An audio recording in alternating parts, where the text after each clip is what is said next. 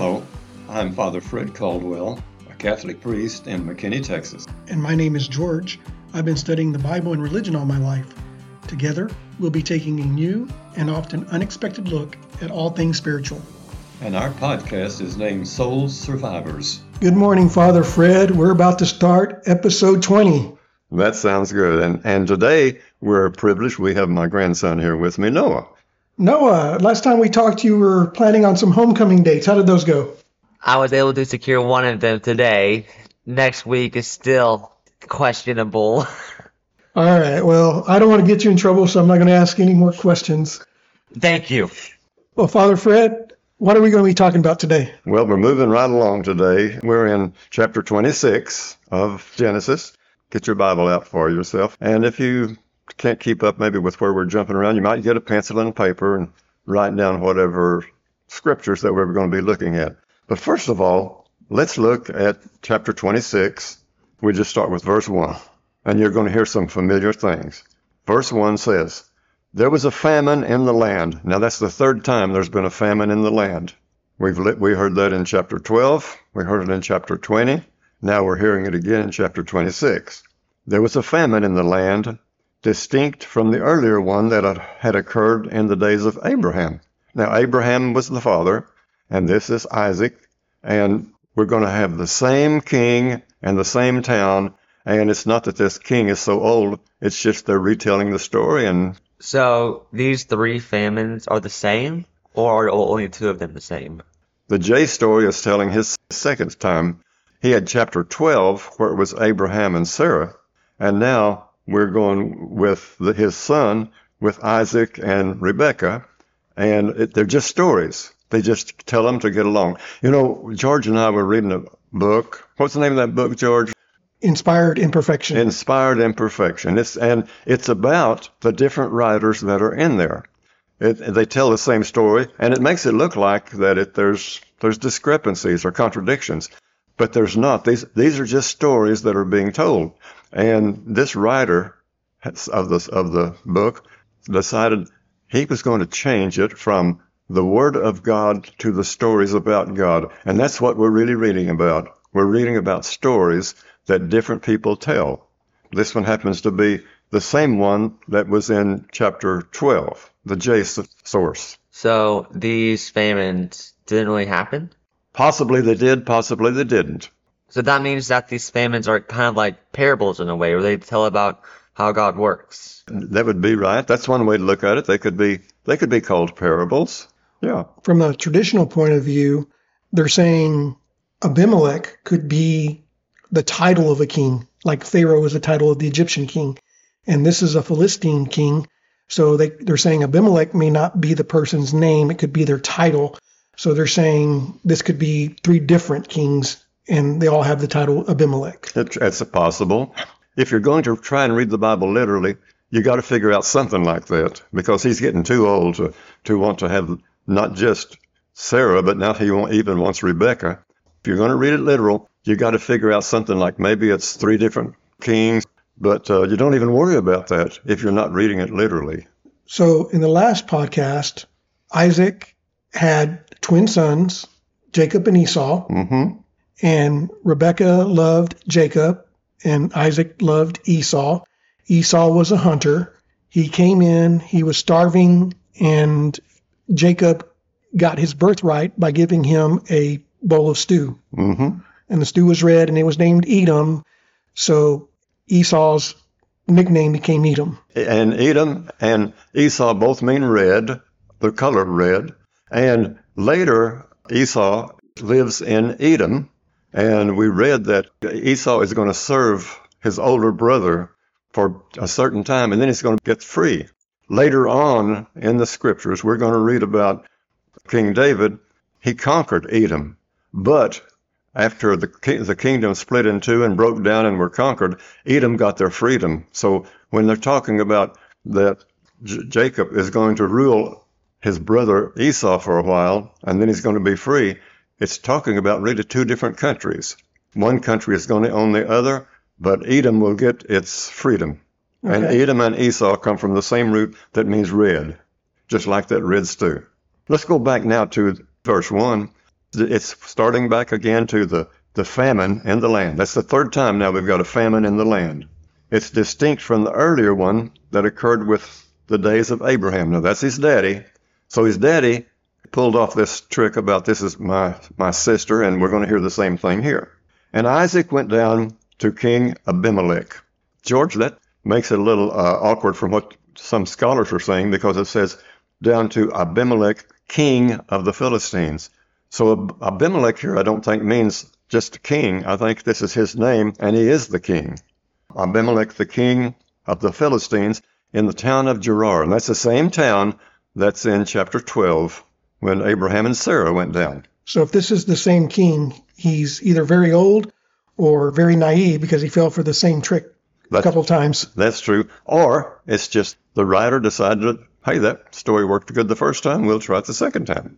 That's verse 1. Let's look at verse 2. The Lord appeared to him and said, do not go down to Egypt, but camp in this land wherever I will tell you. So they're not going to go to Egypt this time. Now, in chapter 20, they do go to Egypt. That's the E story. This is the J source. Verse 3 says, wherever I tell you to go, sojourn in this land, and I will be with you, and I'll bless you for you and your descendants. I will give all these lands in fulfillment of the oath that I swore to your father Abraham. So remember that God told Abraham he was going to have all of this land, and now Abraham's gone. He's passed away. So his son Isaac is going to get the land now. This is just a return, a rerun of what his parents went through.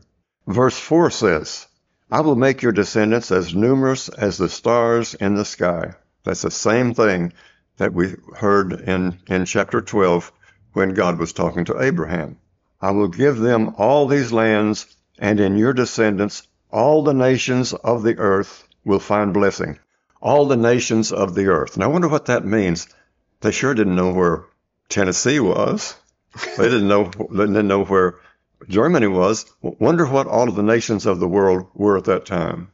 Well, I'm wondering if this is a messianic prophecy. Could very well be. So, in other words, Jesus is going to be a descendant of Abraham and Isaac and Jacob and so forth. And Jesus died for the sins of everybody, and that's how the nations are going to be blessed. Okay, certainly a good thought. Another thing is that at the very beginning of Genesis, in chapter 2, when they were talking about the rivers going all the different directions, it mentioned there that one passed Assyria. And so what I'm wondering is maybe they were talking about all of the nations that were around at the time that that part of Scripture was written. So it could mean that. I mean, geographically, those places will always still be there. So I'm wondering if it's talking about the locations of the countries. Yeah, and another thing, it says those 4 rivers will cover the earth with water. Now, you know that those rivers are not going to get over to a different continent.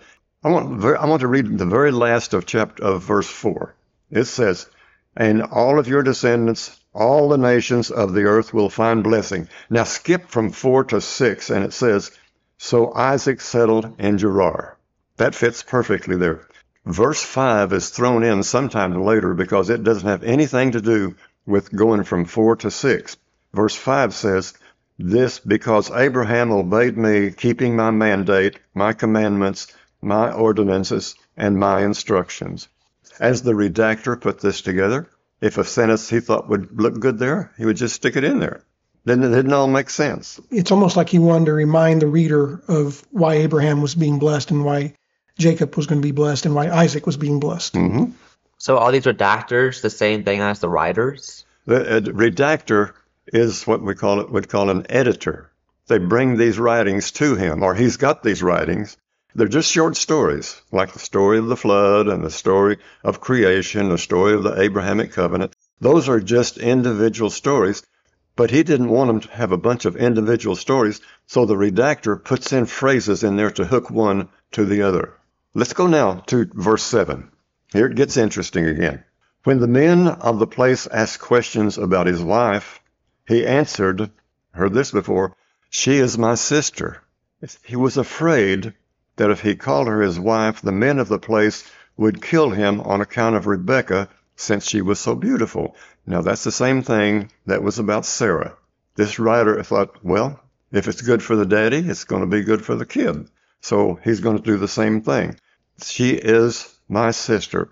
Now, do you think that if his wife is that beautiful, everywhere he goes, does he have to tell people that that's my sister? Or does this just happen to be a place where there's a bunch of bad people? It kind of makes you kind of wonder, that why? Just because you see some woman that's beautiful, why would you kill the husband? Verse 8 says, but when they had been there for a long time, this is the first time of the 3 stories where they stayed a long time. But when they had been there a long time, Abimelech, and again it says, king of the Philistines. So I think Abimelech's his name, and it's just telling that he's the king. I don't think it would say king. Verse 9 says this, he called for Isaac and said, she must certainly be your wife. How could you have said she is my sister? Isaac replied, I thought I might lose my life on her account. Now, when did Abimelech find this out? Oh, look back at verse number 8. They had been there a long time. And Abimelech, king of the Philistines, looked out a window and saw Isaac fondling his wife, Rebekah. Now, fondling and laughter is the same word in Hebrew. So that's a play on words, because remember what Sarah did when she heard that she was going to give birth to a child, George? She laughed. She laughed. And then she lied. She said she didn't laugh. And then she said, it says later that people will laugh with me because I'm giving birth to this child. And how old is she? 90 years old. 90 years old. 90 years old. Now that's going. She's going to be drawing a pension for a long time. She's 90 years old when she gives birth. And her child is named Isaac, which means laughter and fondling. Then verse 9 again. He called for Isaac and said, she must certainly be your wife. He's wising up now. How could you have said she's my sister? And Isaac replied, I thought I might lose my life on her account. I wouldn't marry a woman that was so beautiful that I'd be afraid that I'd lose my life just because we went out to another country. Or maybe I guess you'd have to be a hermit and stay in home all the time, or somebody's going to kill you wherever you go. And then he asks him, Isaac, this is verse 10, how could you have done this to us? Exclaimed Abimelech.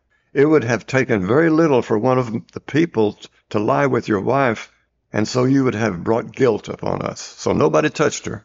If she was so beautiful, you wonder why nobody would touch her. Anyway, this is for the storyteller. Jay is the storyteller. Telling stories, sometimes you get ahead of yourself. Sometimes when we're telling stories, we want to embellish them a little bit. And when we do, we get into trouble. And that's what's going to happen here in just a moment. How could you have done this?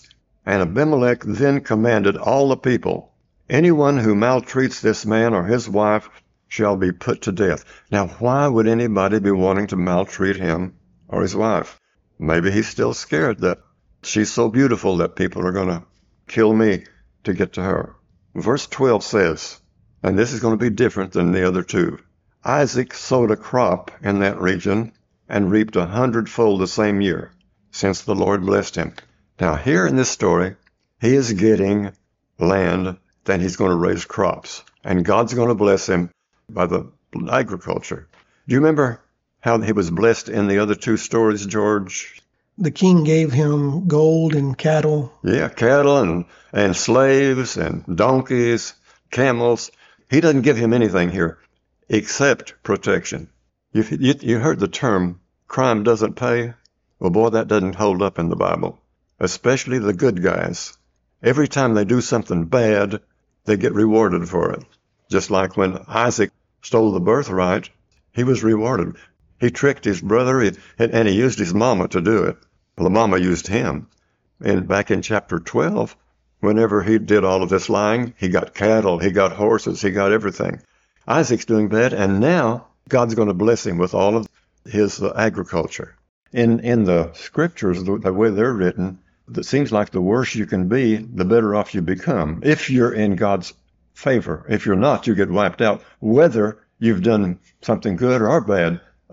In the Old Testament, a lot of times people were killed just because they looked the wrong direction or something. I was showing George a paper that I had, the Wise Atheist, and it had in there things that God would do that would be, it would be terrible. And who would want a God like that? One of them was 30 people came late to a meeting, and so God killed them all. It's not hard to understand why people will be atheists if you're going to read that Bible literally. Who would want a God like that? Another place in the Old Testament, we have of Moses, that God told him to hit a rock and draw water from it, and he hit it, they said, twice. And so he didn't get to go to the promised land. He had stopped there and had to die and be buried, not to the promised land that he had been promised to. And, you have to stop and think and ask yourself, if you're in the priestly rider, he's the one that has all of the bad things happening. The other two riders, it's not bad. Jay, for instance, he tells the same story about Moses hitting the rock, and he's the hero. There's nothing bad about it. So it depends, who's the writer. You already know that the same story is told 2 or 3 different times by 2 or 3 different writers, and each one tells it a different way. The P source, the priest, had a very severe view of God. Yes. You didn't want to be around that priest, and you didn't want to have the God that priest was representing. Well, let's go back to chapter 26 and to verse 12. We had that just a moment ago. Isaac sowed a crop in that region and reaped 100-fold the same year, since the Lord blessed him.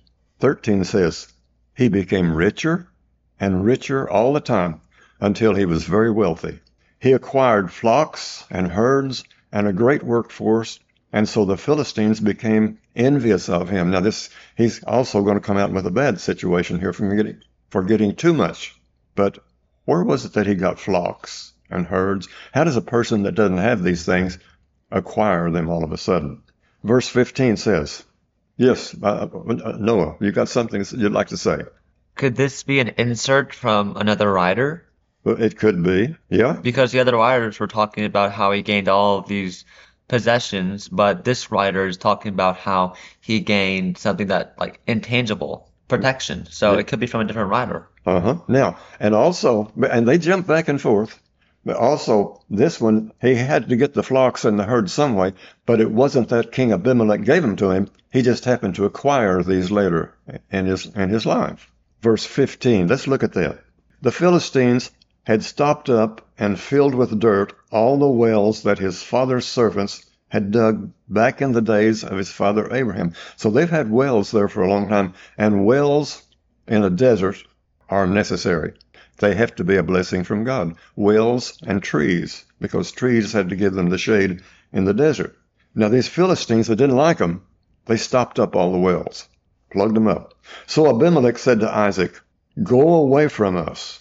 You have become too numerous. Now in the other time, Abimelech wanted them to leave because he was afraid they would put a curse on him. This one, he says, go away because you have become too numerous. It's a different reason for them to leave. Verse 17 says, Isaac left there and camped in the Wadi Gerar, where he stayed. 18, Isaac's going to make things right. Isaac reopened the walls which his father's servants had dug back in the days of his father Abraham, and which the Philistines had stopped up after Abraham's death. He gave them names like those that his father had given him. But when Isaac's servants dug in the wadi and reached spring water in their well, the shepherds of Gerar, they got mad. They argued with Isaac's shepherds, saying, the water belongs to us. So he named the well Esek, because they had quarreled there. Esek means they had quarreled. Verse 21 says, then they dug another well. Can't get the first one, we'll try the second one. And they argued over that one too. So they named it Sitnah, and they're going to leave it also. So he moved on from there and dug still another well. But over this one, they did not argue. He named it Rehoboth and said, because the Lord has now given us ample room, we shall flourish in the land. So now he's got cattle, now he's got water. And from there, Isaac went up to Beersheba. Now, Beersheba is in the south, and that's where the J source is from. Beersheba is down toward Egypt. The same night, the Lord appeared to him and said, I am the God of Abraham, your father. Do not fear, for I am with you. I will bless you and multiply your descendants for the sake of Abraham, my servant, even though you're a lying cheater. One thing that I find really weird is they drove Isaac out, right? Because they didn't want him to like get hurt, injured, or anything, and they're all jealous. But Isaac did nothing wrong. They did. So why doesn't God punishes people for the smallest things? What about an entire nation against one person? What happened there? This writer is not the priestly writer. If it had been a priestly writer, they would have probably wiped those guys out. So But this is a writer that is very cordial and friendly and amiable and wants to be with his people. So it's going to have much less violence. So is there a priestly writer who wrote this part of the story and wiped out all the Philistines? Not in this story. Not in the three versions of the story.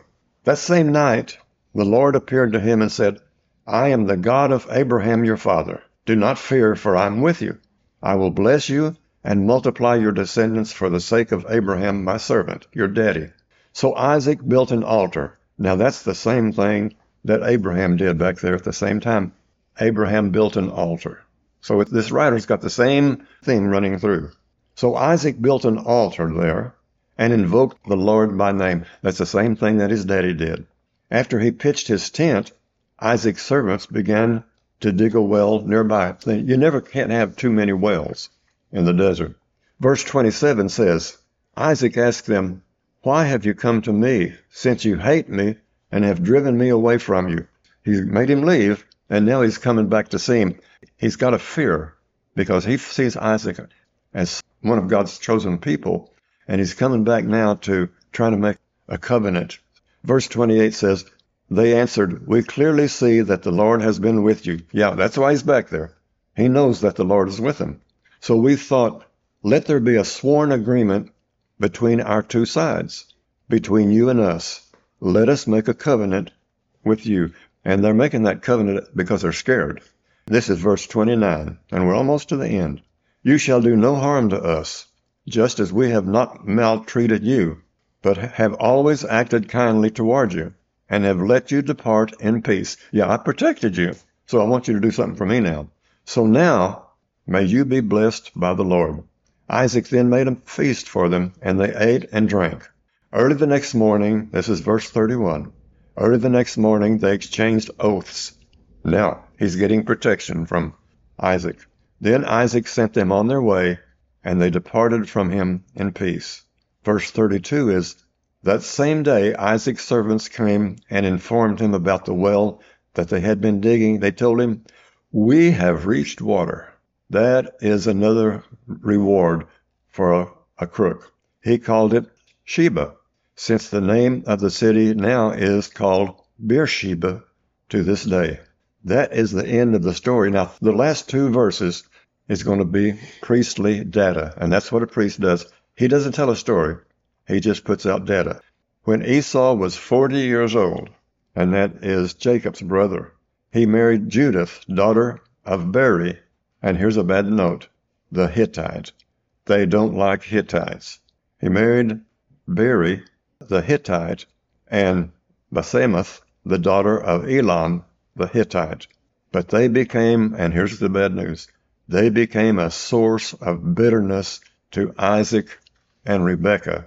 Now that's the end of that chapter. And the Hittite women are going to put a curse on this family in the future. This end of the chapter kind of makes it sound like Esau was the instigator, but Jacob is the one that took advantage of Esau and took his birthright and took his blessing. Yeah. Remember the very first time that the name Jacob and Esau was mentioned, when they came out of their mama, what was Jacob doing? Grabbing Esau's heel. He came out of that womb, a hold of his brother's heel. He didn't just get the heel, he got also his birthright, and he got all of the promises. All right, Father Fred, that's all the time we have for today. But wrapping this up, how can we apply some of these lessons to our life? Well, I think we have to realize that we sure live in a different world. Maybe, just maybe, if you're going to do something wrong, it's best to be right with God, because the only one that gets rewarded for doing wrong are the ones that are God's chosen people. Well, I'm going to look at that in a little bit more gregarious manner. Okay. Perhaps if you have a relationship with God, your sins are forgiven and he blesses you anyway. If there's anything at all that makes sense, that's it. All right, Father Fred, thank you again for your time. God bless you. And today I forgot to mention, I have a visitor from Idaho that's here with me today. Sean came down. Sean's a friend of my daughter's and my friend too, but they kind of grew up together, Sean and my daughter Melissa. He lives in Idaho, and he's come down and he's visiting with us today. And I've only known Sean a very short time, but he seems like a great guy, and he's helping us a lot with this podcast and giving us some ideas. So thank you very much, Sean. All right, Father Fred, next week or next episode, number 21, Lucky 21. Oh boy, yeah. And we'll be in chapter 27. All righty. See y'all next week.